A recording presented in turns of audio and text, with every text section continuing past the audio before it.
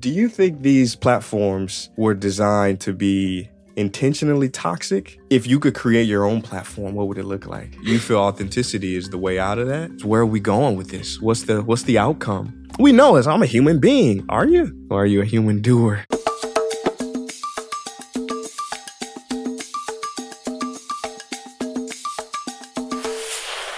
Wow, man. So thank you for being here. Thanks for having me. Breathing in the... So you say you don't sauna too much. You sit in the sun. I just don't have a place to sauna. They have them at I was a member at a gym that had it, but I just never wanted to go in there when it was time to go in there because it was like, oh, I'm going to change out of my clothes or whatever. Just like dirty. Yeah, I feel you. Yeah. You sweating a little bit already? Am I? Can you see it? A little bit. Oh, okay. I'm going to be drenched by the thing. You're already drenched. There's like a sweat bead rolling down your chest. You know, my dad has this thing, like, is it hyperhidrosis or something like that? Oh, where you just sweat so much? Sweats a lot. And I think I inherited it. Yeah. That's good, though. So here we go. Sweat is good. Detox, yeah. Yeah. Right? Some people get Botox in their armpits to not sweat so much. Apparently it stops the sweat. Oh, interesting. I used to get Botox in my face to not age as much. Yeah. But I really looked into what it is and I was like, wow, this like causes brain damage. Does it really? Yes. What is Botox? What is that? I forget what it stands for. It's like botulism toxin or something. Okay. Botulism can't be the right word. Yeah. It's something toxin, but it's supposed to, it's for wrinkles, right? But what it does is it paralyzes the muscles in your face. So you're not moving the muscles in your face. Okay. And thus, like, you see other wrinkles when you raise or like, it just makes it so you can't move your face, basically. Yeah. For beauty. Yeah, I guess. Yeah. Someone's beauty. Some definition of beauty. Yeah. When we met for the first time, it's really stuck in my, I don't even know if you remember. It might have just been like another day for you. But for me, just to tell everybody when we met the first time, I mean, I had already known about you and your content. But when we met the first time, I was going to an event. You thought I wouldn't remember this? I don't know. You know, what the hell? Some people, they just, you know. Of course I remember. It's so weird that you thought I wouldn't. It was also so specific. Yeah. So it was an African themed event. And so I got in this custom like outfit, like a suit jacket, some pants.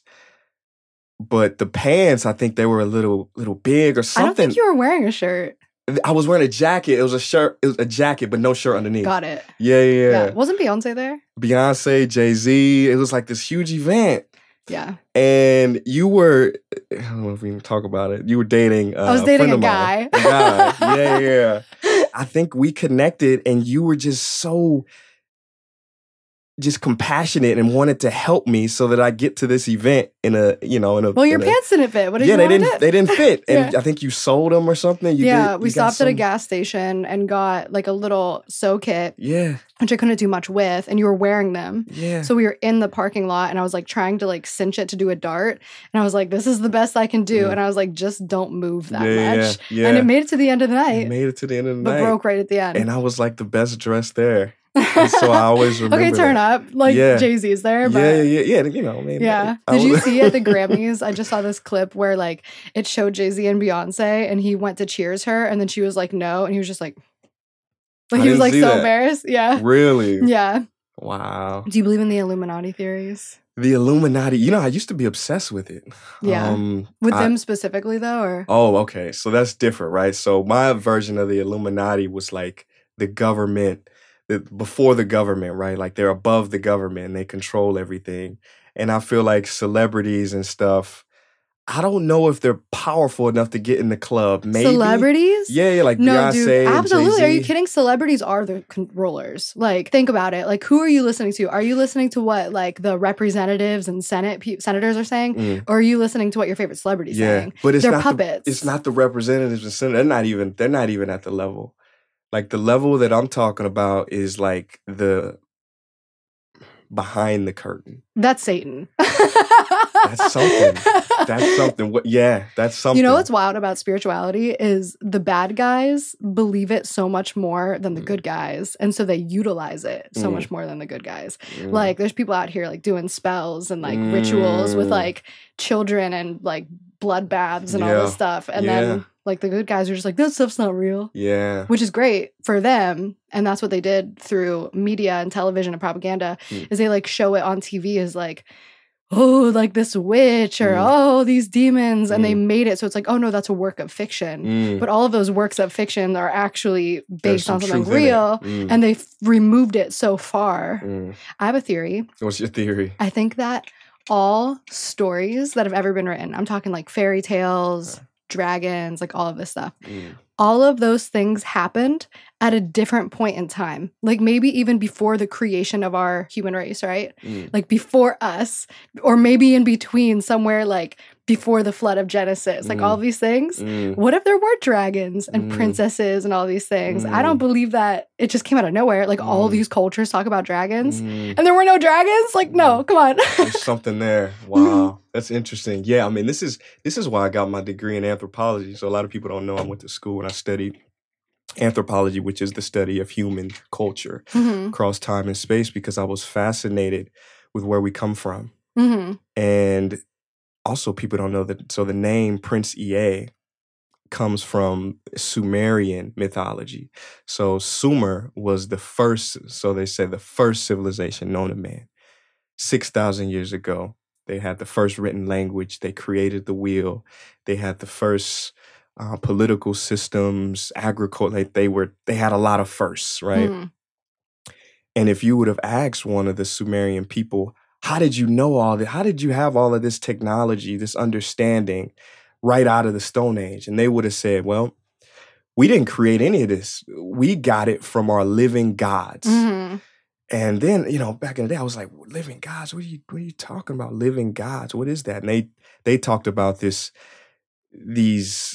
figures, these characters called the Nephilim. I think in the Bible it's called Nephilim are a type of angels, I believe. The Anunnaki, right? So the Nephilim, those who from heaven come down, those who gave them this knowledge.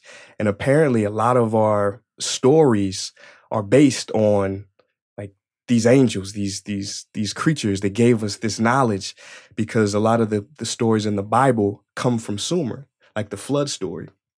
Comes from Mesopotamia, the Epic of Gilgamesh, I think is what it's called. I feel like a lot of cultures have their own version of the flood story, of the flood of Genesis, which is why I believe with full confidence that it actually happened. That a flood happened. Because everybody has their own story. Yeah. But if you read the Bible, it actually says, it acknowledges the existence of other gods. And it says, you shall not have gods before me. No strange gods before me. I am the Lord your God. Like it makes it really clear. And then I always like, I read very like thoroughly and carefully. So like, are you familiar with Cain and Abel? Yeah, of course. So basically Cain kills Abel, right? Yeah. So then Cain is exiled to the land of Nod. And when he's talking to God, he's like, okay, but I'm scared because the other people are going to find out what I did and they're going to kill me. He's like, no, I'm going to put a mark on you and everybody knows not to kill Cain. So it's like, well, who are those other people? Because Cain and Abel were the first children of Adam and Eve. So who are all these people who might kill Cain? Which I don't know the answer to that. Interesting. Like maybe there's other kids, like we don't know. But when I think about it in terms of like other civilizations and like God had a chosen people, which means there were other people. And then, do you know the book of Enoch? Oh, yeah. Yeah, so it was like removed from the Bible. But like, what all happened in that time where God was like, I gotta wipe these people out. Like, it's that bad. And I like this part where, like, when I first read it, God says, like, I'm basically gonna blot out everything that I've done. I'm sorry that I made them. It's like, wow, like, God's sorry that he made us. And then I heard somebody else talking about it, and they said, like, no, he's, like, genuinely remorseful because he sees how much pain and suffering is happening. He's like, look what I've created. I'm sorry that I've, like, done this to you guys. Wipes them out, starts over with Noah. This one part that I just have been thinking about a lot lately is when, you know how he almost wiped us out again. Do you know this, where he was talking to Moses? And he was like, so basically Moses brings the people out of Egypt. And he's like, God does all these miracles. And he's like, saves the people of Egypt, right? And he's like, just believe me. And they're like, we're thirsty. And we're like, okay, well, here's water, like pouring out of the rocks. And like, we're hungry. And there's literally like bread falling from the sky. And he just shows them all these miracles. And the people are still just like not getting it. So before he could even get the 10 Commandments down Mount Sinai, the Egyptians had already built a false god and were worshiping it. So then Moses goes back up the hill and he's like, yo, God, we're so sorry, like whatever. And then God was like, I'm going to wipe you all out again. Like, I'm going to burn you all. And then Moses says to God, like, Lord, repent of this evil. Are you kidding me? And then God was like, you're right. And he repented. It's like, damn, like we almost got wiped out again. And God saved us by like the goodness of just him. Wow. Yeah. Wow. And now here we are. We still suck. We're so bad. Yeah, well, that's the thing, you know. And I mean, I think we all have that redemption in us as well, you know. Yeah. For you, I know your story, you've been in the space of social media, of creation. You wear many hats. You're a poet, a singer, a dancer, an art, like so many different things. It's this beautiful being here to create. And I think creativity is that divine energy. And you really embody that. I want to ask you, so before we started talking, we spoke about the platforms and how I think you deleted everything. Deleted all your I'm trying to work up the strength to actually delete. Okay. But I can't figure out if that's what I'm supposed to do or not. Specifically TikTok. Because I feel like TikTok is just like the cesspool, the worst of the worst. So let me ask you this. Do you think these platforms were designed to be intentionally toxic? Or is it something that once people get on them, the toxicity is from us? I mean, it's definitely us, but I think that certain platforms, I think specifically TikTok, and you never know the intention of a creator or like the intention of what was behind it. It's just about where is it going and what is being allowed, I think is more so it. Whereas like so much stuff is being pushed on TikTok that realistically could be controlled better, but it really is just up to us wanting to consume basically trash. Because what it did, and I feel like Andy Warhol kind of like predicted this, where he was like, everybody's gonna have their 15 minutes of fame. And also in the Bible, it says something like they'll be so foolish they'll idolize themselves, like they'll make themselves gods. And now what are we doing? We're looking at our cell phone selfie camera instead of mirrors. Like we're not spending any time in the mirror. We're just looking at ourselves. We're performing. So now everything we do, every moment that we should just be sitting and really reflecting. I think there's a lot of power in sitting in front of the mirror, especially just like naked, like you in the mirror, looking at yourself, really working on your alignment. Like, wow, like my hips are kind of crooked. Wow, my arms are literally built different from holding my phone, stretching, enjoying it, and like enjoying the body, the vessel that you were given. Like if you spend a lot of naked time just in front of the mirror with yourself, you get to know yourself, a lot of time to think. You start actually appreciating your body in a way where you want to take care of it and stretch and work out and be a healthier version of yourself. But now it's just like, well, no, let me perform instead. So now like the selfie camera is a mirror, and it's like you never have this time to just be by yourself. You said something I saw in the TikTok. You said the selfie camera was different from the mirror. Is this same idea? Yeah, it was just like, well, you see yourself, right? Yeah. But it's like, are you seeing yourself and spending time with yourself, or are you doing it for others? You know what I mean? And then you like kind of get a warped view of yourself too. Not only are you like, the longer you look at yourself scientifically, you start to see yourself differently. It starts morphing, but also like you're looking at a backwards version of yourself because the selfie camera is flipped. You're also like seeing maybe like a different angle of yourself, where if it's like depending on the lens length, like it's just such a distorted view of reality, and we're not spending enough time alone because there's always this idea that what you film is going to be seen by other people. So who's authentic anymore? Wow. Sitting naked in front of the mirror, whole different, whole different laid deal. bare. Everything is there. Wow. I think that they say that the eyes are the window to the soul, right? Yeah. I believe there's so much truth to so many things that they've passed down, but they've watered down language so much that words actually don't mean anything. I think a great example is like when we look at banks, right? Because like banks and money is the root of all evil. So it's like we used to have values, and now it's like, what's the value? Yeah. We used to have trust, and now it's like these trusts. We used to build bonds, but now you have to buy bonds. It's like all these things where they're like, well, think about these words instead. And now we're thinking less about value and trust. You know what I mean? You're talking about linguistics. It's all linguistics because they wanted to confuse our language. And back to the Bible, like God literally scattered our language and confused our language when we started getting too tough. And then I think it's in Genesis, where they tried to build a tower. Tower of Babel. Yeah, and he was. That's why they say like you're babbling when you're a baby. Exactly. Yeah. Do you? Is there any platform you prefer? I think that Instagram is the most like quick and efficient for short term, because I was a Viner, you know, so I liked making short term or form content. I don't love the like UI of it as much. Like TikTok's UI is the best, I feel like, because you can just like if you want to shoot a dance video, it's in it. But like Instagram has sort of a lag and like the editing is kind of tough. But I think that's the most algorithmically, at least, easy to find and create your explore page. And has a definitely different audience towards art. For sure. Let me ask you this. This might be a tough question. You might need to take some days to figure it out. But if you could create your own platform, what would it look like? Oh, I wouldn't even. What would be the ideal platform for you to be on? I don't think any of us were meant to be on a platform in that way. I don't think that any of us were meant to be like famous. I don't think any of us were supposed to have followers. I don't think any of us were supposed to idolize ourselves in that way. Because not only are we idolizing ourselves, but we're making ourselves false idols. Like if you're following me and you're copying me, like every moment you're looking at me and listening to me, you're not talking to God. You're not listening to God. You know what I mean? There's like a difference. We obviously like we're supposed to teach and grow and have fun and have joy and all these things. There's a balance, right? You can be a mentor, a guide, but when you start getting into I love you, you know, like it's dangerous grounds. Yeah, when it comes to being famous, like what's your intention? Like even sometimes if I'm watching like a sermon or a spiritual podcast or something, and then like right before they get into the important part, by the way, I just dropped new merch. And I'm like, come on. You know what I mean? Like, but it's okay to have merch and like we are supposed to, you know, work and make something that's valuable. But I think there's just a fine line. Like I just went to a church I'd never been to with a friend yesterday. And I was just like, oh, wow, this is demonic. And it's like one of the biggest churches in LA. And I'm like, this is just this person, half of the sermon was him selling himself and like making himself like the focus of it and throwing, you know what I mean? It's just, you can get so lost. And if you're ego, wow. Yeah.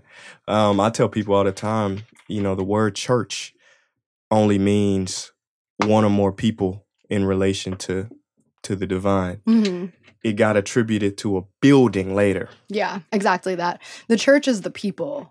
All of us together are the church. And then the building is supposed to be a part of the community. So we are the church. When you talk about the church, it is us. And then people are like, oh, but our institution. And they're all wrong. Like lately I've been like trying to find like, okay, so where do I belong in this? I know what I believe. I believe the living word of God. I believe the Bible. But like, where does that leave me in an actual institution? And they're all wrong. I've yet to find one that doesn't have at least one key factor like mortally incorrect. Wow. Yeah. I want to play a game with you. Fun. Quick game. I'm in social. I've been doing it for so long. You've been doing social for so long. There's this thing that happens a lot. It's called imposter syndrome. And so I want to read to you some statements from people, and I want you to guess who they might be. Right? Are they influencers? They're based on they're celebrities, so you know them for sure. They're not influencers. They're like, you know, top 8, you know. Okay. Why would anyone want to see me again in a movie? I don't know how to act anyway. Who would want to see me in a movie? Is it Jennifer Lawrence? Meryl Streep. Wow, she's one of the best actresses of all time. All time. Yeah. Wow. Here's the next one. I still feel sometimes that I'd like to be as good as so-and-so actor. I see some actors work and I'll never get there. I wish I could. Leonardo DiCaprio. Tom Hanks. Tom Hanks, best actor of all time. I love Tom Hanks. He's so good. Here's the last one. The Terminal, dude? Come on. Oh, great film. Here's the last one. I've written 11 books, but each time I think, they're going to find out now. I've run a game on everybody, and they're going to find me out. What do you think said that? J.K. Rowling. Maya Angelou. Wow. Yeah. Wow. I want to ask you, do you face imposter syndrome, or have you faced it? And if so, what advice would you give to people who are dealing with that? Dude, yes, absolutely. Now that I look back and I'm like, oh, was it imposter syndrome, or was it actually something inside of me saying that you actually don't deserve this because you are not the person you think you are kind of thing? But yeah, I think especially maybe like 2 or 3 years ago when I felt like I was kind of being uplifted and not knowing where I was supposed to go next, I still didn't feel any semblance of success. And I had to keep reminding myself, like, you've done all of these things. You've accumulated all of these things. What is it that's going to actually make you feel okay? And it was because everything that I had accumulated, I didn't feel like I deserved. It's like, oh, I placed here on this chart, but it's only because like I had YouTube followers. And it's like, oh, I placed here on this list, but it's only because I had YouTube followers. And it's like, well, why did I get those YouTube followers? But then I'm like, well, I didn't deserve it because there's so many people who are like, oh, it's just like dumb kids who are following you, which, you know, there's some validity to that. Like, not that they're dumb, but like it's easy to grab an impressionable audience, especially if you're like loud enough or different enough or quirky enough or whatever. So yeah, I definitely faced it. I think the advice would be, as long as you're working for something that genuinely matters and try to not lead with yourself and your fame and your glory, then there is no imposter syndrome. Because it's like, who are you working for? Yourself? You're going to die. So like, why are you working for yourself? That's it. I feel the same way. I think it's really about disappearing into the act. Yeah. Into the service. Because, we all, this body is temporary. Nobody's going to remember us in 100 years, 200 years.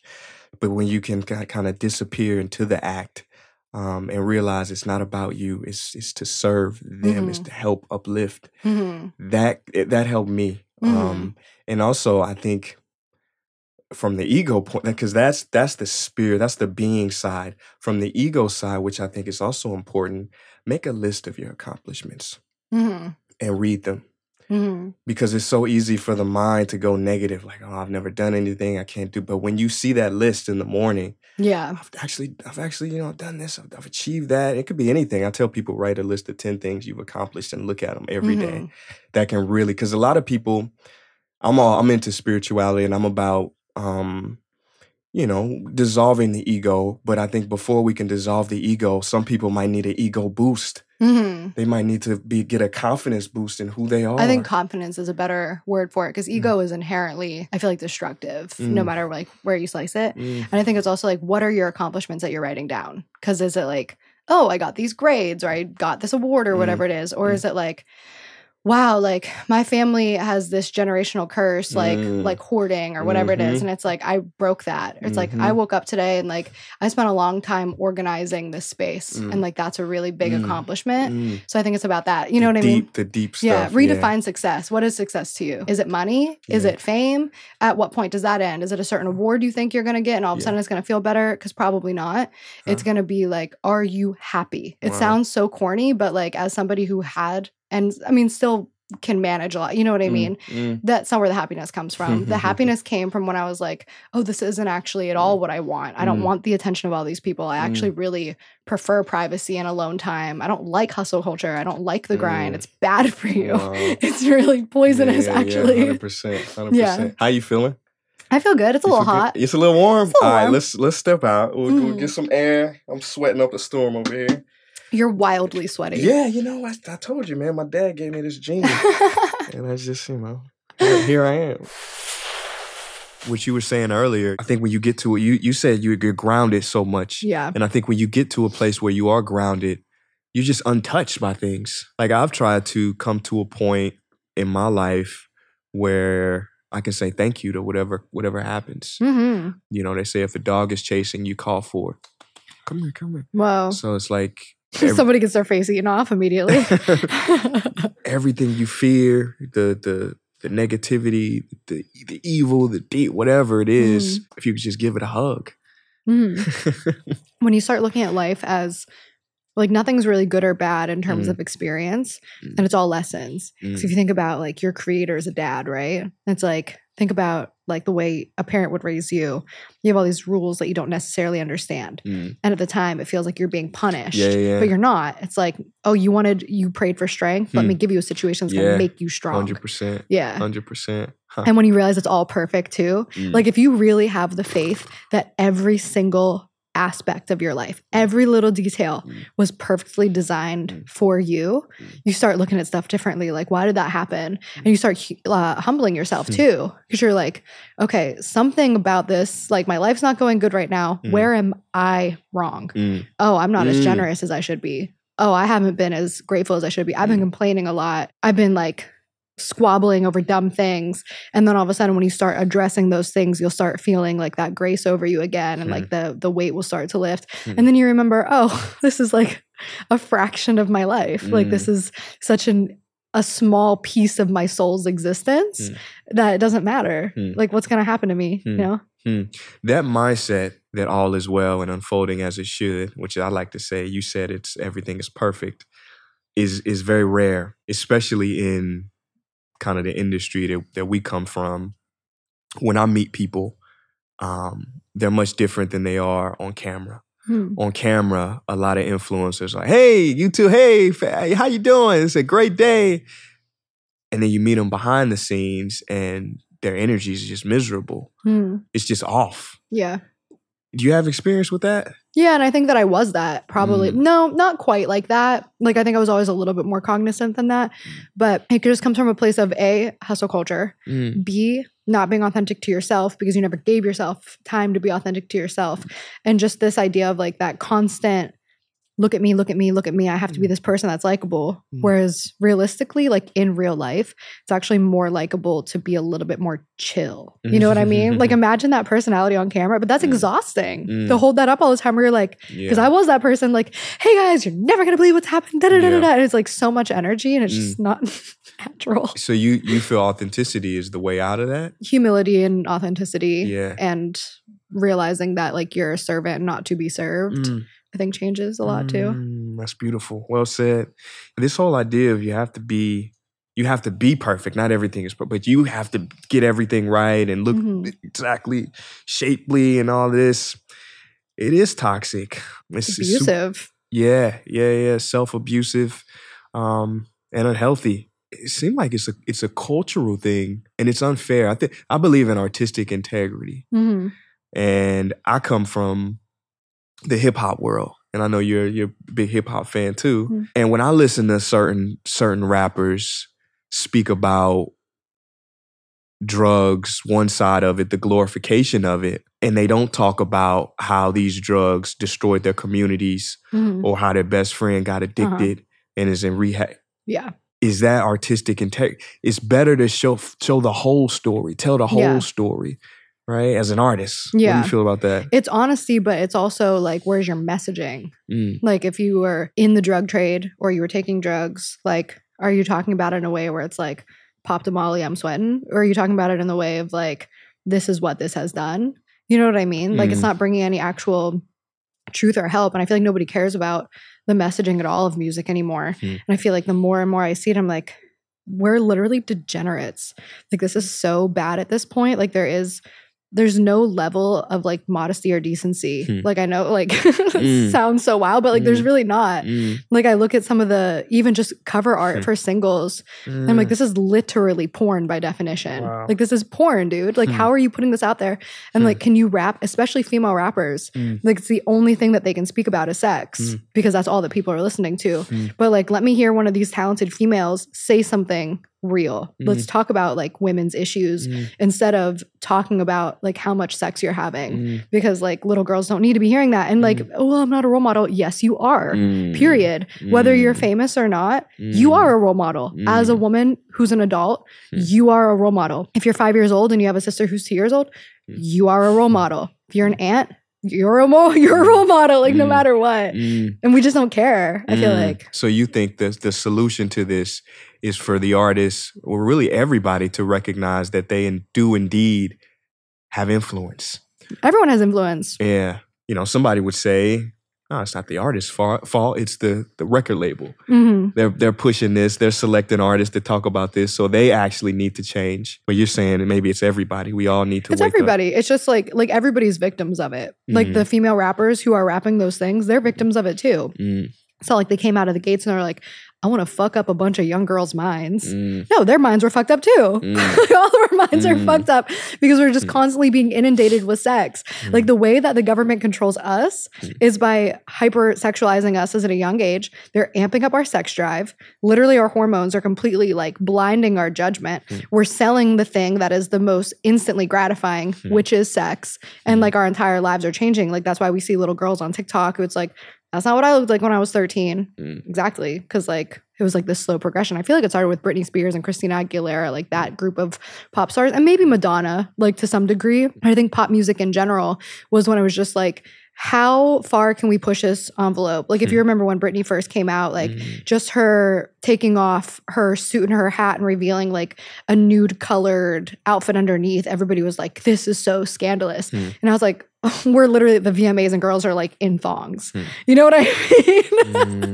Maybe I just sound like a boomer, but like. Well, no, it's I think it's an objective fact. It's what happened. Yeah. Well, let me ask you this. Where are we going with this? What's the outcome? Who knows? Honestly, like, is there going to be a place where the pendulum's going to swing? I do think so. I think it's going to start with like one topic. And then once people really start fighting against that topic, it's going to swing the other way. Like, I feel like everything we do, not just in America, but I feel like people in general, people want to pick a team. And usually it's pretty binary. Like, are you conservative or are you liberal? And right now I feel like for a while, mainstream media, for example, has been very liberal. So at some point that pendulum is going to swing, and all of a sudden, like all the people who didn't feel like they could voice an opinion, all of a sudden it's going to be so raging that it's going to be like, okay, now we're extreme side of conservatism. Like if we all just kind of, none of it even makes sense. Like if you look at politics, like it was the Southern Democratic Republicans, like it was one thing, the Democratic Republicans. And then at some point it got split to the Democrats and the Republicans. But we're supposed to be a republic. And then we're like, well, we're a democracy. We're not. We're a republic. Like we actually been like super warned against creating a democracy because bottom line, period, people aren't that smart. We're dumb. So like if you're saying like, oh, well, the majority rules of human beings, to be honest, like we shouldn't have that responsibility. Like that's why we have our like representatives like do it for us. We're selfish and we're small-minded, and like a lot of times people aren't even really thinking about what they think that they want. Basically, people don't understand what politics are. It's basically about the amount of government control that you want in your life. Conservatives think that you should have as little governmental control as possible, and liberal side or Democratic side thinks that there should be a lot more government control. But then the things that they both want don't actually correlate with what they're voting for, if that makes sense. I don't know if that made sense at all, actually. Man, you took me back to my poli-sci days. Yeah, the word democracy actually doesn't come up one time in the Constitution. We are a republic. A lot of people don't and for the republic for which it stands, one nation under God, indivisible, with liberty and justice for all. A pure democracy is, I think some president said, is two wolves and a sheep deciding on what's for dinner. That's awesome. Yeah. But you're so freaking well informed on all these things. I've had a lot of alone time. What is it? I've had a lot of alone time. Okay, so you're solid. Okay, so tell me, let's get into that. So alone time, how important is that in the development of you, of a healthy Gabbie? Yeah, I think it's crucial for a healthy everyone. And I've been very literally blessed in that I could experience healthy alone time because I never really had to go into the workforce and work around other people. I've always been sort of a lone wolf.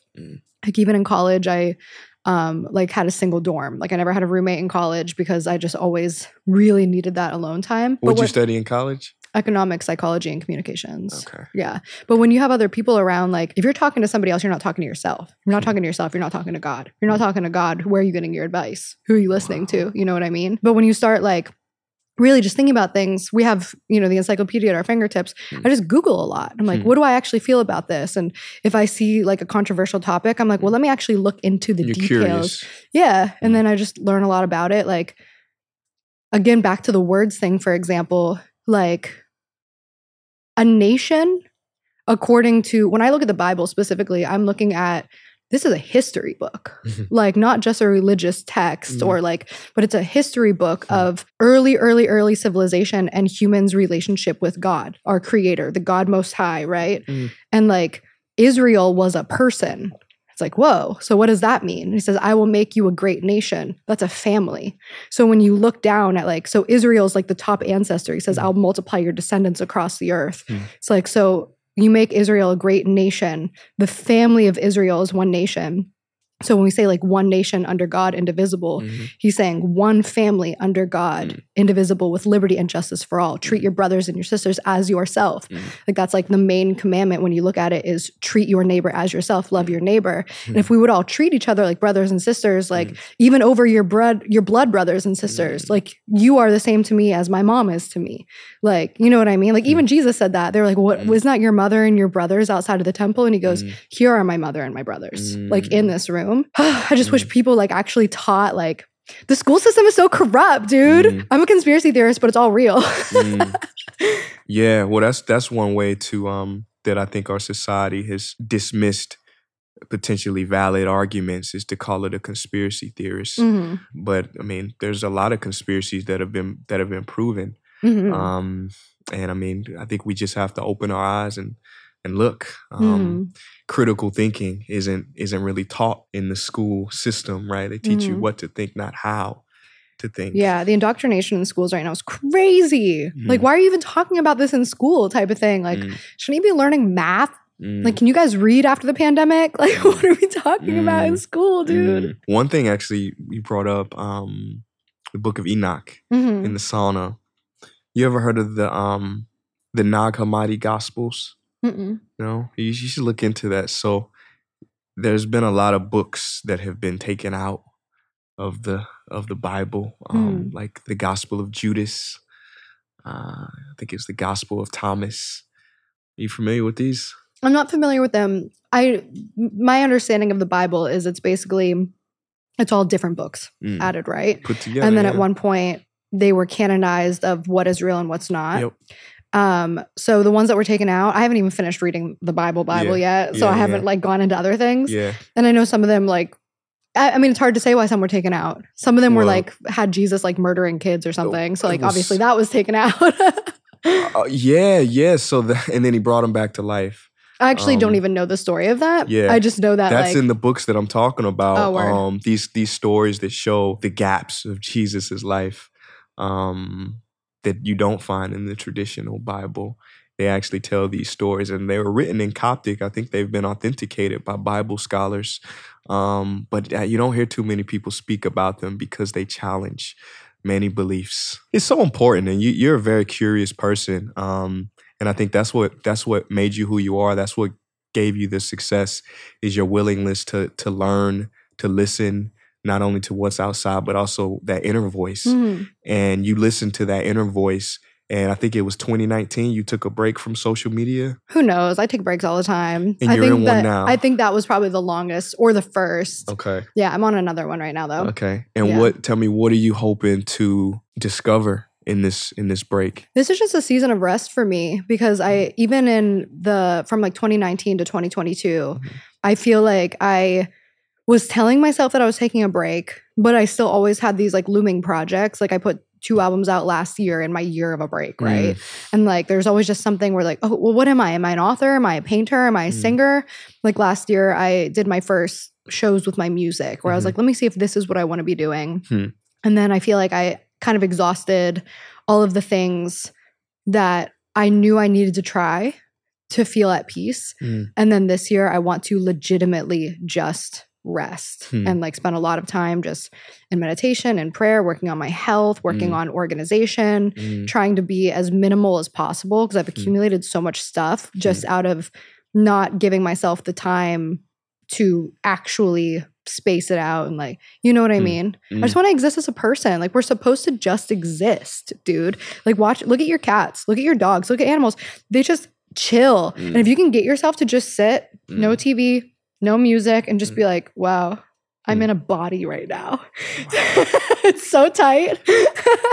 What you're speaking about, it resonates deeply with me. But I don't think some people will understand it. I think we live in such a world where it's so logic-driven, work-driven, ambition-driven, purpose-driven. I took a break last year too. Moved to Portugal, bought a farm. So my time of solitude allowed me to discover that indeed there is no purpose. The only purpose is to be. We're human beings, not human doings. Yeah. Yeah. I'd like sit in that one for a minute. You like that one. You like that one. Yeah, it's true. It's true. And we know what it is to be a human. Okay, your job, this and that, this is what you do, your family. But do we know what it's like to sit in beingness? Mm-hmm. We know I'm a human being. Are you? Mm-hmm. Or are you a human doer? Right? Yeah. That beingness. And I really wish everybody could get into touch. How do we get in touch with that? What are some of your I think the first step is to get off social media. Truly, it eats so much of your time. It eats so much of your mental space. They're basically fighting for our attention all the time. Like every social media platform. And I forget what was the documentary that was on Netflix that was about Social dilemma. Yeah, I could only watch a few minutes of that because it was so anxiety provoking for me. But it was like they're literally being warned by the people they had on their staff. Like, this is dangerous. We need to like put some type of warning or something. And then the executives just fired them because they want to capitalize on your time. And it is demonic, honestly. It is supernatural. Like, it goes beyond corporate greed, because that level of corporate greed, there is a puppet master to that, where it's like, let's pull these people so far away from their spirituality. Let's pull these people so far away from their truth, because the truth of the universe is you have a soul. And what is going to happen to your soul at the end of time if you spent your entire life pouring your soul into yourself? See, I don't believe that. I do. I don't believe you have a soul. I believe you are a soul. I mean, what does that mean? You know what I mean? Like, you are a soul in a human vessel. So who are you? You are your soul. See, if you say you have a soul, then that means you identify as the ego. That's interesting. If you say you are a soul, then you identify as spirit. But you believe that spirit continues on, right? Yeah, I mean, it's timeless. Exactly. So what do you believe happens to our soul and our spirit after we die? Oof. The big questions, Gabbie. Oh, man, wow. Well, you mean after the body dies? After the body dies, yeah. I think we go back to wherever we came from. Where'd we come from? I don't know if it's a place. I think it's just love. I don't think it can be understood with this tool. You know, like trying to teach your dog quantum mechanics. Or me, quantum mechanics. It's just the brain just isn't structured to understand it. Yeah. And I think humans, our egos lead us, and it's been beautiful. We've had a lot of discoveries from our curiosity, but to think that we could understand the depths of spirit, the depths of this universe, no, we definitely never could. We're definitely given on Earth metaphors to help us understand. Like, to me, like, that's what the family unit is like, this is a parent to you, but also you all belong to me. Like, we all belong to a greater source. That's what I believe anyway. Like, that's my like adamant faith, is that we have a creator that loves us like eternally. And when you pour your faith into it, the thing that, like, I feel like when you hear people talk about faith, it's like the people who get it, it's because they've had the experience, and the people who don't, it's because they haven't tried. Okay. And the only way to really say like, no, this is real, is to be like, try it for yourself. Like, take the Bible as the living word of God. And what's the worst that's going to happen? You did some research, you did some reading, you decided you don't believe something, but to reject the idea without fully trying, you know what I mean? Because like it actually makes everything make sense. Like when you're really like, okay, let me like dig into this. What does it actually say? And then you start to realize, like, the more you read it, like, no, this isn't a work of fiction because it's not entertaining. Like, there's this one section of Exodus, which I think is the second book of the Bible, that's just this blueprints basically to build a tabernacle. And it's so specific. It's pages and pages long. Like, the curtains will be bound by this type of metal and this many cubits by this many cubits. And then you'll have this type of metal on here. And this is how you'll build the Ark of the Covenant. And then later, when they build it, they repeat the entire thing. And they're like, so this is what they did.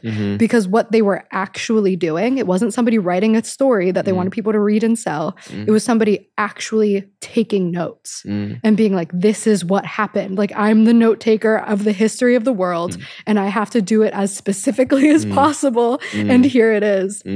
So things like that made me believe it more. I already believed it, but I don't know. I just think it's worth trying, because then when you like really sit into that reality of like, okay, so what they said is real. I am a soul in a human body.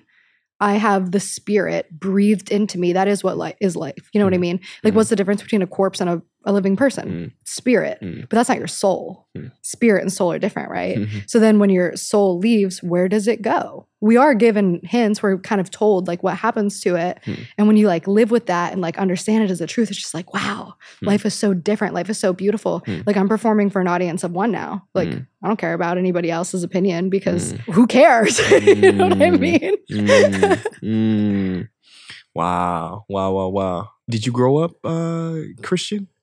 So I grew up Catholic. And then kind of drifted away, and then just had some like really wild supernatural experiences that I was seeking, but I was like looking for answers, and they came. And now I'm just like, oh yeah, like absolutely Christian. But I see the corruption of the Catholic Church as well. I'd love to see some type of reform in all of the churches, because the first church was the Catholic Church. And then when they started doing stuff that was whack, which they prophesied would do, they broke off. And then when that branch did some stuff that was whack, they broke off. So it's like each church that came from the first church of Christ has like changed a little, and then they all became corrupted in their own way. So there is no like, we are the church, like, you know what I mean? But there is no institution that has it all right.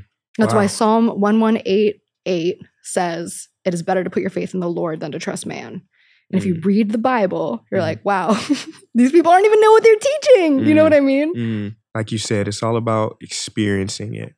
Yeah. Right? And I think so many of us can fall into an intellectual understanding of these things, and they miss it.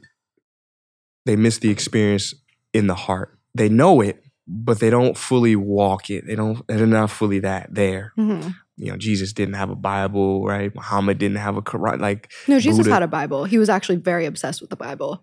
He knew it better. What was his Bible? The Torah, which is the Hebrew Bible. So the Old Testament is the Hebrew Bible, and then the New Testament is when the prophecy was fulfilled through Jesus Christ.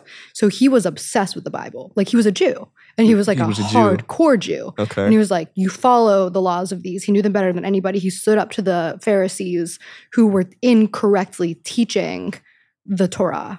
And then like, here we are years later, like incorrectly teaching the Bible and coming from a very hypocritical standpoint in a lot of situations. But there was a Bible, and he followed it closely. I feel that truth has no label, has no team. It's Neither inside does of all love. of us. Yeah. I consider the truth to be love. The way I see it is like all around the world, right? This was before we have TV, before we have internet. Like, different people were given kind of this gift of revelation, like Buddha, or I don't know what Buddha is. I think is that a real person? Yeah, there was a few Buddhas. The first one, Gautama Buddha. Yeah. Okay, got it. Yeah. And like Gandhi, for example. Buddha just means the awakened one. So we're all can be Buddha. Yeah. And his principles, or the principles of Buddhism, basically are be kind to your neighbor. And like be a good person, basically. Yeah, I think that's God's law that's written in all of our hearts, is like be a good person and like do those things. But when you talk about that love of God feeling versus knowing, do you feel like you felt that? Feeling versus knowing. Like you said, like you can feel it in your heart, or you can know it in your head, but you don't feel it in your heart. Okay, I see. Yeah. The intellectual is throw it away. You know, it's the deepest things in life can't be understood with the mind. The mind is just a tool. Yeah. It's practical, but when you can embody love, that's a different level. I feel like our brains are like the communication between us and the divine. Not even necessarily God, because it can be a lot of different things. Like when we have our thoughts, who put those there? We didn't write them. We can't create our thoughts. We can't write them. So somebody's writing our thoughts for us. And if you can select who's writing your thoughts, right? And really focus it to only want the thoughts that are right for you. Like you can have, like if you're driving down the car or down the street, I hope I don't get into a car accident. Yeah. Oh, I hope my car doesn't blow up. Yeah. What if somebody jumps out in the front of the road? And then this one's like, oh, but I'm safe. Mm-hmm. And then you just kind of put that one right in the middle. Wow. And you keep selecting the right thoughts over and over. And if you combine that with like prayer and like living a just good lifestyle in general and ask for those thoughts to change, like that's what they say, we create our reality. We are the author of our own story, right? And like change your thoughts, change your world. That's real because everything we think is prayer. All of our thoughts are prayer. Wow. There's always somebody listening to us. So who are you talking to? I feel like that's what led me back to like, okay, well, who's that? So then I started talking to God Most High, whoever you are. I don't know who you are exactly, but I know for a fact that there's layers, there's aliens and there's angels and there's demons and there's different gods. The Bible tells us there's other gods. The God Most High, that's who I'm talking to. Help me find the answers. And I just spent like a year asking for answers and I was still kind of like rejecting Jesus. Not rejecting him, but I was just like, I don't really get this. Like, I feel like I have God and that's enough. And then I just kept getting inundated with like so much Jesus all of a sudden. And the fear with Jesus is like, if you do accept it and it's wrong, then you're doing the worst thing you can do, which is idolizing and worshiping a false God, right? You're saying that this man is God when he's not. So then I just kept talking to God Most High and I trust God. Of course. Why wouldn't I? He's my creator. He's my dad, right? So I was like, you tell me, I'm open to you. And then he just kept putting Jesus in my face. And I was like, okay, fine. I'm going to try this. I'm going to pray to Jesus, like how like Christians would be like, accept Jesus into your heart. Yeah. I was like, I'm going to do that. And I was like, God, I trust you. If this is wrong, please don't, be mad that I'm like talking to a false God. And that difference you said of intellectually knowing it and feeling it in your heart, that's Jesus. Like when you accept that and it's like, and then you read the story in hindsight, because like I did that before I knew the story. It's like, oh, that's literally why Jesus died, was to give us direct access to God. I don't know that you go to hell if you don't believe in Jesus, because even the Bible says you can blaspheme the Son of Man, which is Jesus. The only unforgivable sin is if you blaspheme the Holy Spirit, which is God. So like he knows that a lot of people are going to reject Jesus, and a lot of people are going to reject Jesus because their religion told them to. Like if you're a Muslim and you're growing up your whole life saying like, do not, do not, do not. I believe, and I like to think that Jesus is a lot more, or God is a lot more merciful and just than that. It should be. You know what I mean? Yeah, it should be. Yeah, yeah. He knows your heart. 100%. 100%. Gabbie, what gets you out of bed in the morning? God, for real. What's your first thought in the morning? Thank you for waking me up, God. Every single morning. Oh, I'm still alive. What a miracle. That's crazy. I don't have to be here at all. And your last thought before you go to sleep? Thanks, God. Hope I wake you. Hope I see you in the morning. It's always gratitude. Morning and night. Morning and night. So important. You're coming back from a break. Yeah. What made you take the break? What made me take the break? Your burnout. I think anybody who's serious about life has to pause, has to reevaluate. But did you have a breaking point where it's just like, this is it? A breaking point? Probably. I think things just get annoying, I think, and there's a difference between a good idea and a God idea. Good ideas are, man, you're serving. A good idea or a God idea? You're creating content. Good ideas, you're doing this, you're doing that. But if the God idea is like, are you doing that thing that you're meant to do here? Or are you compromising? Are you selling out? You're selling out in a good way. You're a do-gooder. Yeah. But are you really doing that thing that you're supposed to do? And for me, it's about questioning that. Yeah. And that might, I think it's so important to surrender to that. So I took almost a year off to contemplate.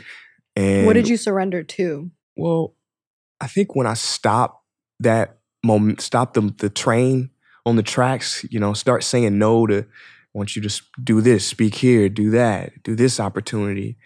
So stopping that and really just surrendering to the true calling, I think is super important. Do you know the true calling yet? Well, I think what I realized was something you got to do and accomplish and achieve, and a trophy you're supposed to hold up. There's a beauty in the beingness in this moment.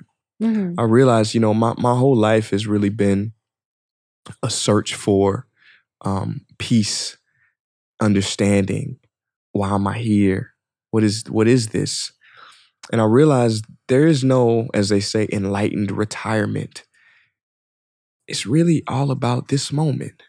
How fully can you be in this moment without the filter, without the barrier of thought of, I need to do this or I should be doing that. But how fully can you surrender to the now, right? All the books are, the Eckhart Tolle book, The Power of Now. Mm-hmm. Ram Dass, Harvard professor named Richard Alpert, wrote a book in the 1970s. It was called Be Here Now. What are they pointing to? Mm-hmm. It's this presence, this gift of the now. Are you afraid of dying? Not if I'm fully in the present. As we're talking about the present, I'm like, but what about death though? Yeah, that's the future. The only thing. Or maybe it's not, Well, the thought is of death, right? It's like the only thing scary about death is the thought about it. You don't ever think about what's next? I do think about life after death, and I also think about life before death. And I think so many people forget that. Yeah. Yeah. But I think death is it's like taking off a tight shoe. Interesting. Elaborate. Just feels better, like a release. Yeah. Like freedom. I think we go, like I said, we go home. We go back to where we came from. Yeah. In our culture, deaths are this sad thing. What's your culture? In the Western culture, we got the funerals, everybody's crying. But, in certain Eastern cultures, it's a celebration. You've graduated. Mm-hmm. Mm-hmm. I think we have some celebration of life here too, depending on, I guess, who the person was, how they lived their life, who's there left to celebrate in their wake, I guess. But yeah, I think death is just one of those inevitable, inherent things, and it is about living now because you really don't know. What do they say at the end of your life? If you meet God, are you able to say, "I used everything you gave me"? Yeah, that's what I want. I want to give everything. I want to die and disappoint the graveyard. I want to give everything. I want to die empty, fully. Say everything, give everything, all the knowledge that I've accumulated, the experiences. How can I help somebody live a more peaceful life on this plane? Mm-hmm. Are you still going to do the content that you were doing before? I want to immerse people deeper into the practices. So the content is great. It's amazing. But now it's really about how can I create a practice for an individual for them to really transform. What's the practice look like? Well, listen, what is a life? A life consists of a mind, a body, and a spirit, right? This is life. So what are the best practices for the mind, for our mental health? How do we stay with an attitude of gratitude, which is the best mindset to be in? Mm-hmm. The body, how should we be moving our bodies? You're good at this, right? Dancing, walking, strength training. What should we be putting into our bodies to maintain a high vibration? Because really, it's only linguistically that we split up the mind and the body. Really, they're one. Yeah. Right. People a lot of times will say like fix your mind as the mental and then it'll fix your physical. I actually think it's the other way. I find that when you're physically healthy and like focusing on that, your mind will fall into place because so much of it is like, first of all, chemical, but also like the actual looking in the mirror, the way you feel about yourself. Like when you can stand up out of bed or like jog across the street and not get winded and not have pain in your back or your legs. It all just feels so good. Come on. Sometimes when I'm stretching, I can like feel the tendons or like the muscles like around my glutes or my hips or like my inner thighs especially or like my knees. When you stretch them and you get to a certain point and you're getting into all the tiny ones, it's like euphoric. It's literally like, it's not pain anymore. It's just like, oh, it's like release that you didn't even know you needed.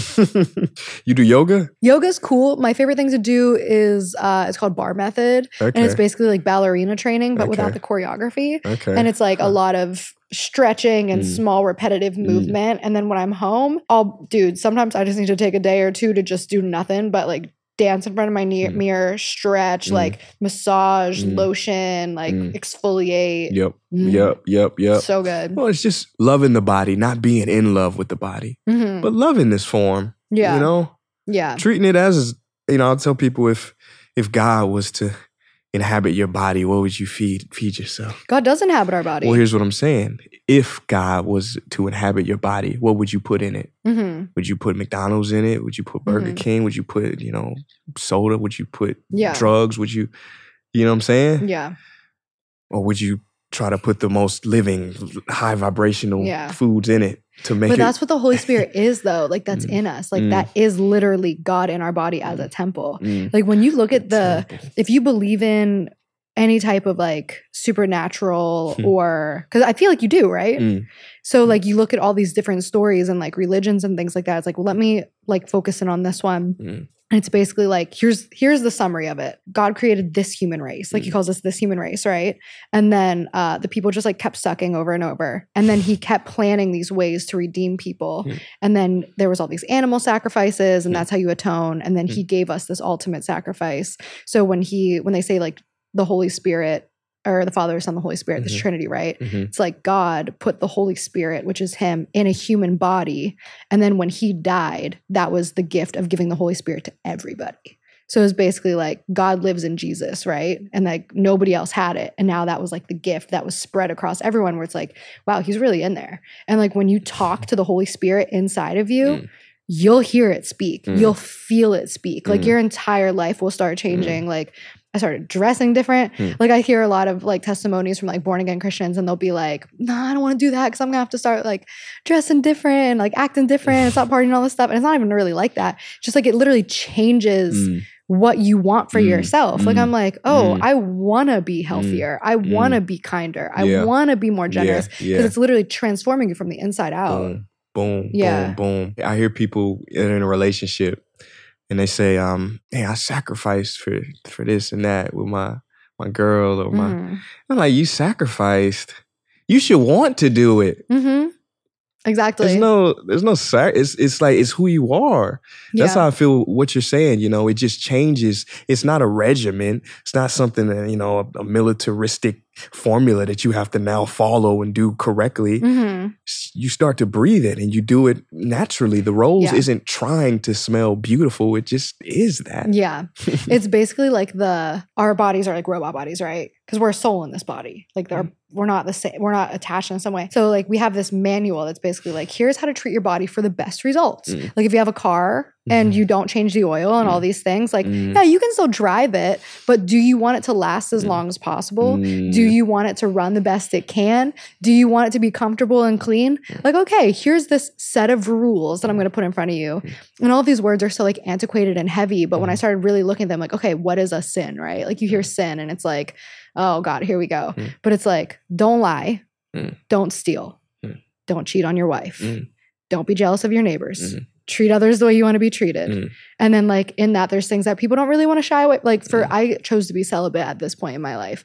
And it wasn't because like, I'm afraid I'm going to go to hell like, it's nothing about that. It was just like, oh, my body is genuinely a temple. And the reason that was put in place is because God doesn't want me to have a soul tie with someone who's not meant for me. So somebody commit to me. Let's build that union together. Let me start with a friendship without the pressure of sex and things like that. Because that's God's design. Not like, I don't want you to have fun.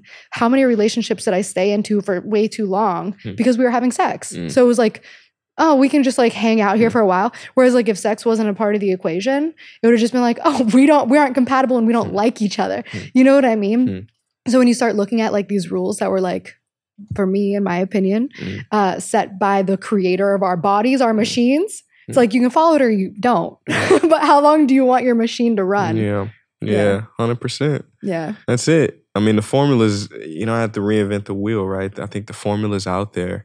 Just be good, dude. Yeah. It's not about having this Christmas list of what you want in your partner to be, to do, to look like, this height, this same complexion. But it's about holding that vibration first and then you attract it. Being whole. Like people say like, oh, my other half. I don't want 50% of anybody. There you go. And I don't want to be 50% of myself. Like I want to be 100% me. There you go. You be 100% you. Go. And like, I don't want somebody to take care of me. I need to take care of myself. You get in a relationship, like still take care of yourself. You better be eating the same, working out the same, on your grind the same, like meditating the same, taking care of your mental health the same, doing all that stuff. And take care of yourself too. Like don't drop your self-care just because you're caring for someone else. You still need people lose their alone time when they start dating. When I start dating again, I'm still going to be alone a lot. alone together. Yeah. Have you ever dated like an influencer, somebody who's like doing similar things as you are? No, actually. No? Okay. I wonder always how dated a civilian. Civilians, yeah. Yeah, it's good. That's good. Need some balance, Yeah. Need some Have balance. You? Yeah. It was good because I think it was somebody who they knew that their calling was bigger than the influencer stuff. Yeah. When you decided to take a break, did you start to feel like you didn't exist at any point? From what perspective? Like online or in like me didn't exist? Like I'm in a dream? Honestly, I like personally for a minute, it was like, am I real? Do I exist? Because so much of my life was online. I see what you're saying. And I was like I was also isolated in my house. You know what I mean? And like you moved to Portugal. So like you're not online doing your thing. You're detached from your family and your friends. I'm assuming living alone in Portugal outside of your gardener. Yeah, just my 4 girlfriend cats. So did you ever like start feeling like, damn, I really don't exist? No, because my identity was never tied to that. Man, God bless you for that, because mine was. Yeah, big time. Yeah, that's what the platforms want. I mean, that's the normal response. But it's tough, but I never wanted that because your identity, when it gets taken away, it can create a lot of suffering. Yeah. When you identify with something that's limited, you're gonna suffer. But when you identify as soul, how can you suffer? Wow. Are you like kind of scared to get back into work? No, I try to look at it as a game now. Like I'm trying to crack the code to the algorithms and figure out how I can do make a positive footprint. Are you getting like the same type of viewership and feedback as you were, or did it kind of put in it?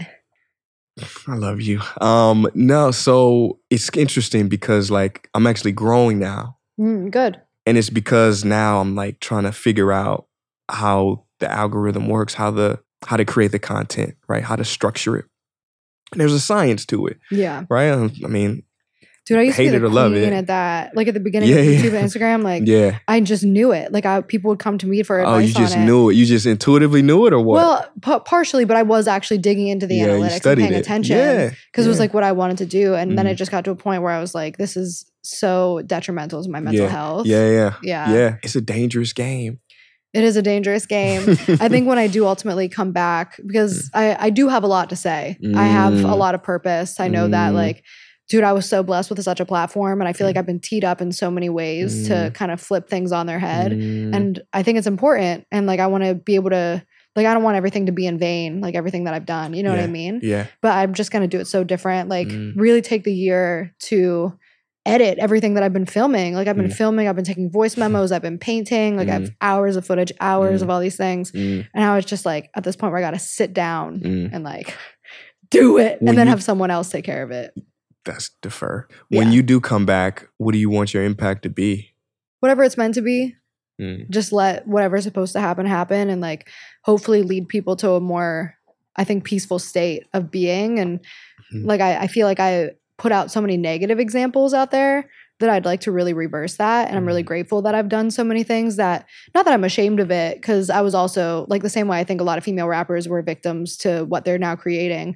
I think that I was also a victim of a culture that was telling me to be this type of like narcissistic, money hungry, attention hungry type person where it's like all about me. And I want to show people like, oh no, this isn't actually what it's all about. And let me like I used to promote like, not even like promote, but I mean, I guess technically that too. But I'd be like, oh, like getting fillers for the first time, getting Botox for the first time.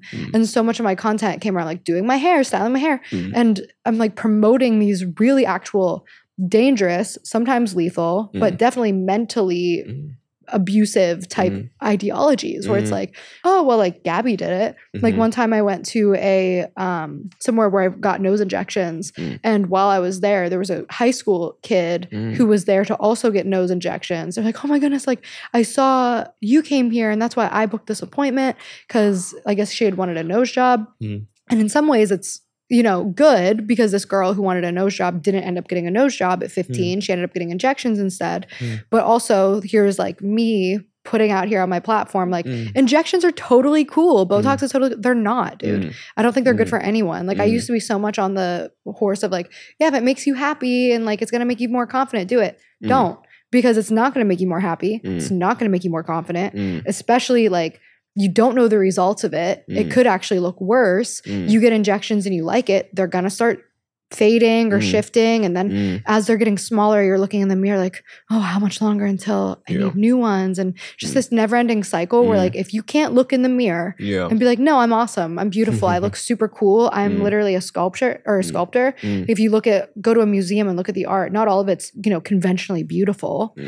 Some of it's really weird. Some of it's really interesting. There's different shapes. Like nature hates a straight line, right? So why are we as people thinking like this body that was created and perfectly designed, like we're a perfect mix 50 and 50 of a woman and a man, and it created us. You know what I mean? That's so dope. Yeah, it's a miracle. Yeah, literally. Literally. Your past, your background, you've always spoken your truth at that level. It's come from a place, I think, of vulnerability and authenticity. Of course, you're going to always grow. So you might regret things that you said, but you said them with an energy, I think, that was from your heart, from your level of consciousness at that time. So you couldn't have said anything else. But to that point, that's why some people should shut the hell up. Like, that's why, like, people who are not mentally, spiritually mature or educated, like, shouldn't be on the internet putting out their most vulnerable moments and speaking from a place of authority and influence before they should have authority and influence. Like, give me that platform back again right now and let me like really use it. You know what I mean? Because at the time I just wasn't ready for everything that was coming my way. You know, our world loves redemption stories, you know. You look at, I mentioned Maya Angelou before. I mean, if she would have stopped her journey at like 25, we would have known her as a prostitute, nothing more. Malcolm X, if you stopped him at 25, he would have been a drug dealer. But it's the evolution that people go through. Yeah, everyone can be redeemed, and I'm looking forward to seeing what you create. Me too. Yeah. And the energy from which you create it. Yeah, thank you. I'm excited too. I'm excited to see where it goes, and resting in taking my time and just like getting out of that mindset, especially with social media of like, wait a minute, here's all the trends, and if I don't get on it now, nah, dude. That's the beauty of just like having faith in God and a plan. It's just like, if it's meant to happen, it's gonna happen. Boom. And I don't have to try that hard because it is literally all out of my control. So just let it go. Let it go. Let it be. I ask this question to every guest that comes on, and that question is, if you could wave a magic wand on the earth, and when you wake up tomorrow, whatever you wish for would be how it is, what would your wish be? To soften everybody's heart and to just be able to rest and want to seek the truth in the same way that I've had the same ability to. Like, basically just reset the earth in a way where there isn't this constant desire for things, because we're just told to want things. Even if you're not someone who's like, oh, I want this type of car, this type of bag. Like, I was never that girl. Like, I was never the designer bag girl, but I still felt like I needed things. Like, oh, well, I need this type of house, and then I need to put the furniture in the house, and there's just always things. Whereas like, can you just like hang out with your family? Like, I just want healing for everybody. Wow. Yeah. Wow. What about you? What would you wave? For people to discover that they are not their thoughts. Because that space of awareness, because thoughts are the reason for all our problems. I like to say we're not our worst thoughts, we're our best ideas. And like you said, if you can choose, if you can, once you detach from a thought and you can stand in the witness consciousness and choose which thought that you want to accept. The best way to do that is journaling. Because if you're just rapid fire writing down all your thoughts, eventually you'll start correcting yourself. And the more you correct yourself on paper, there is actually a scientific thing between seeing what you're writing visually and thinking, but then also just like almost correcting your work, where like you might correct a misspelling, but it's like, you, instead of complaining, you stop yourself and you're like, what can I write here instead? Well, let me write something more positive. Because once you're like taking the effort to like slip, exactly. Yeah. And your thoughts in real life will change. Like when you're not journaling. Gabbie, Hanna. Thank you so much for coming. Thanks for having me. Lovely discussion. I didn't expect it to go into the spiritual and the religious realm. That's all I talk about. I think it's important, and I think everybody, because you've achieved so much in your life at such a young age. You've had the money, the followers, the whatever, the materials, and now you recognize that there's something deeper that is really going to give you that fulfillment. Pride is the most dangerous thing. Pride and vanity. I feel like those were my two things. Like, look what it did. It wrecked my whole life. Like But you needed it. I needed it, exactly. Jim Carrey said, I wish everybody could get rich and famous so they could realize that won't make them happy. And now I just want to use my influence trying to like push people into a direction of like, don't follow in those footsteps, like follow in the ones I'm in now, because this is the one that's going to bring you contentment. Like we're all given this very perfectly designed journey that like somebody told me once, God makes wonders of the blunders. I was like, I love that. I love that so much, because the reality is, and this is, of course, if you believe in God and you believe what is said about God, he already knows everything. We have our own free will. He gives us the choice, knowing whether or not we're going to reject it or like accept it or what we're going to do, and makes our plan. So like if you mess up, he already set you up for the redemption. So there is no mistake too big to fix, because there was already that path was like carved for you. When I look back at my life, like all of my biggest, most embarrassing mistakes are leading to something so much better and greater, or already have. And it's like, he already knew that I was going to do that. Already. Beautiful. Where can people follow your journey? Well, I'm not on social media, but they still exist. Okay. At Gabbie Hanna, GABBIE And I have an email list at GabbieHannaOfficial.com. I feel like signing up for that would be the email list. Yeah. Okay. Awesome. Thanks, Gabbie. Thanks for coming on. Thank you. This was dope. It's good sweating with you.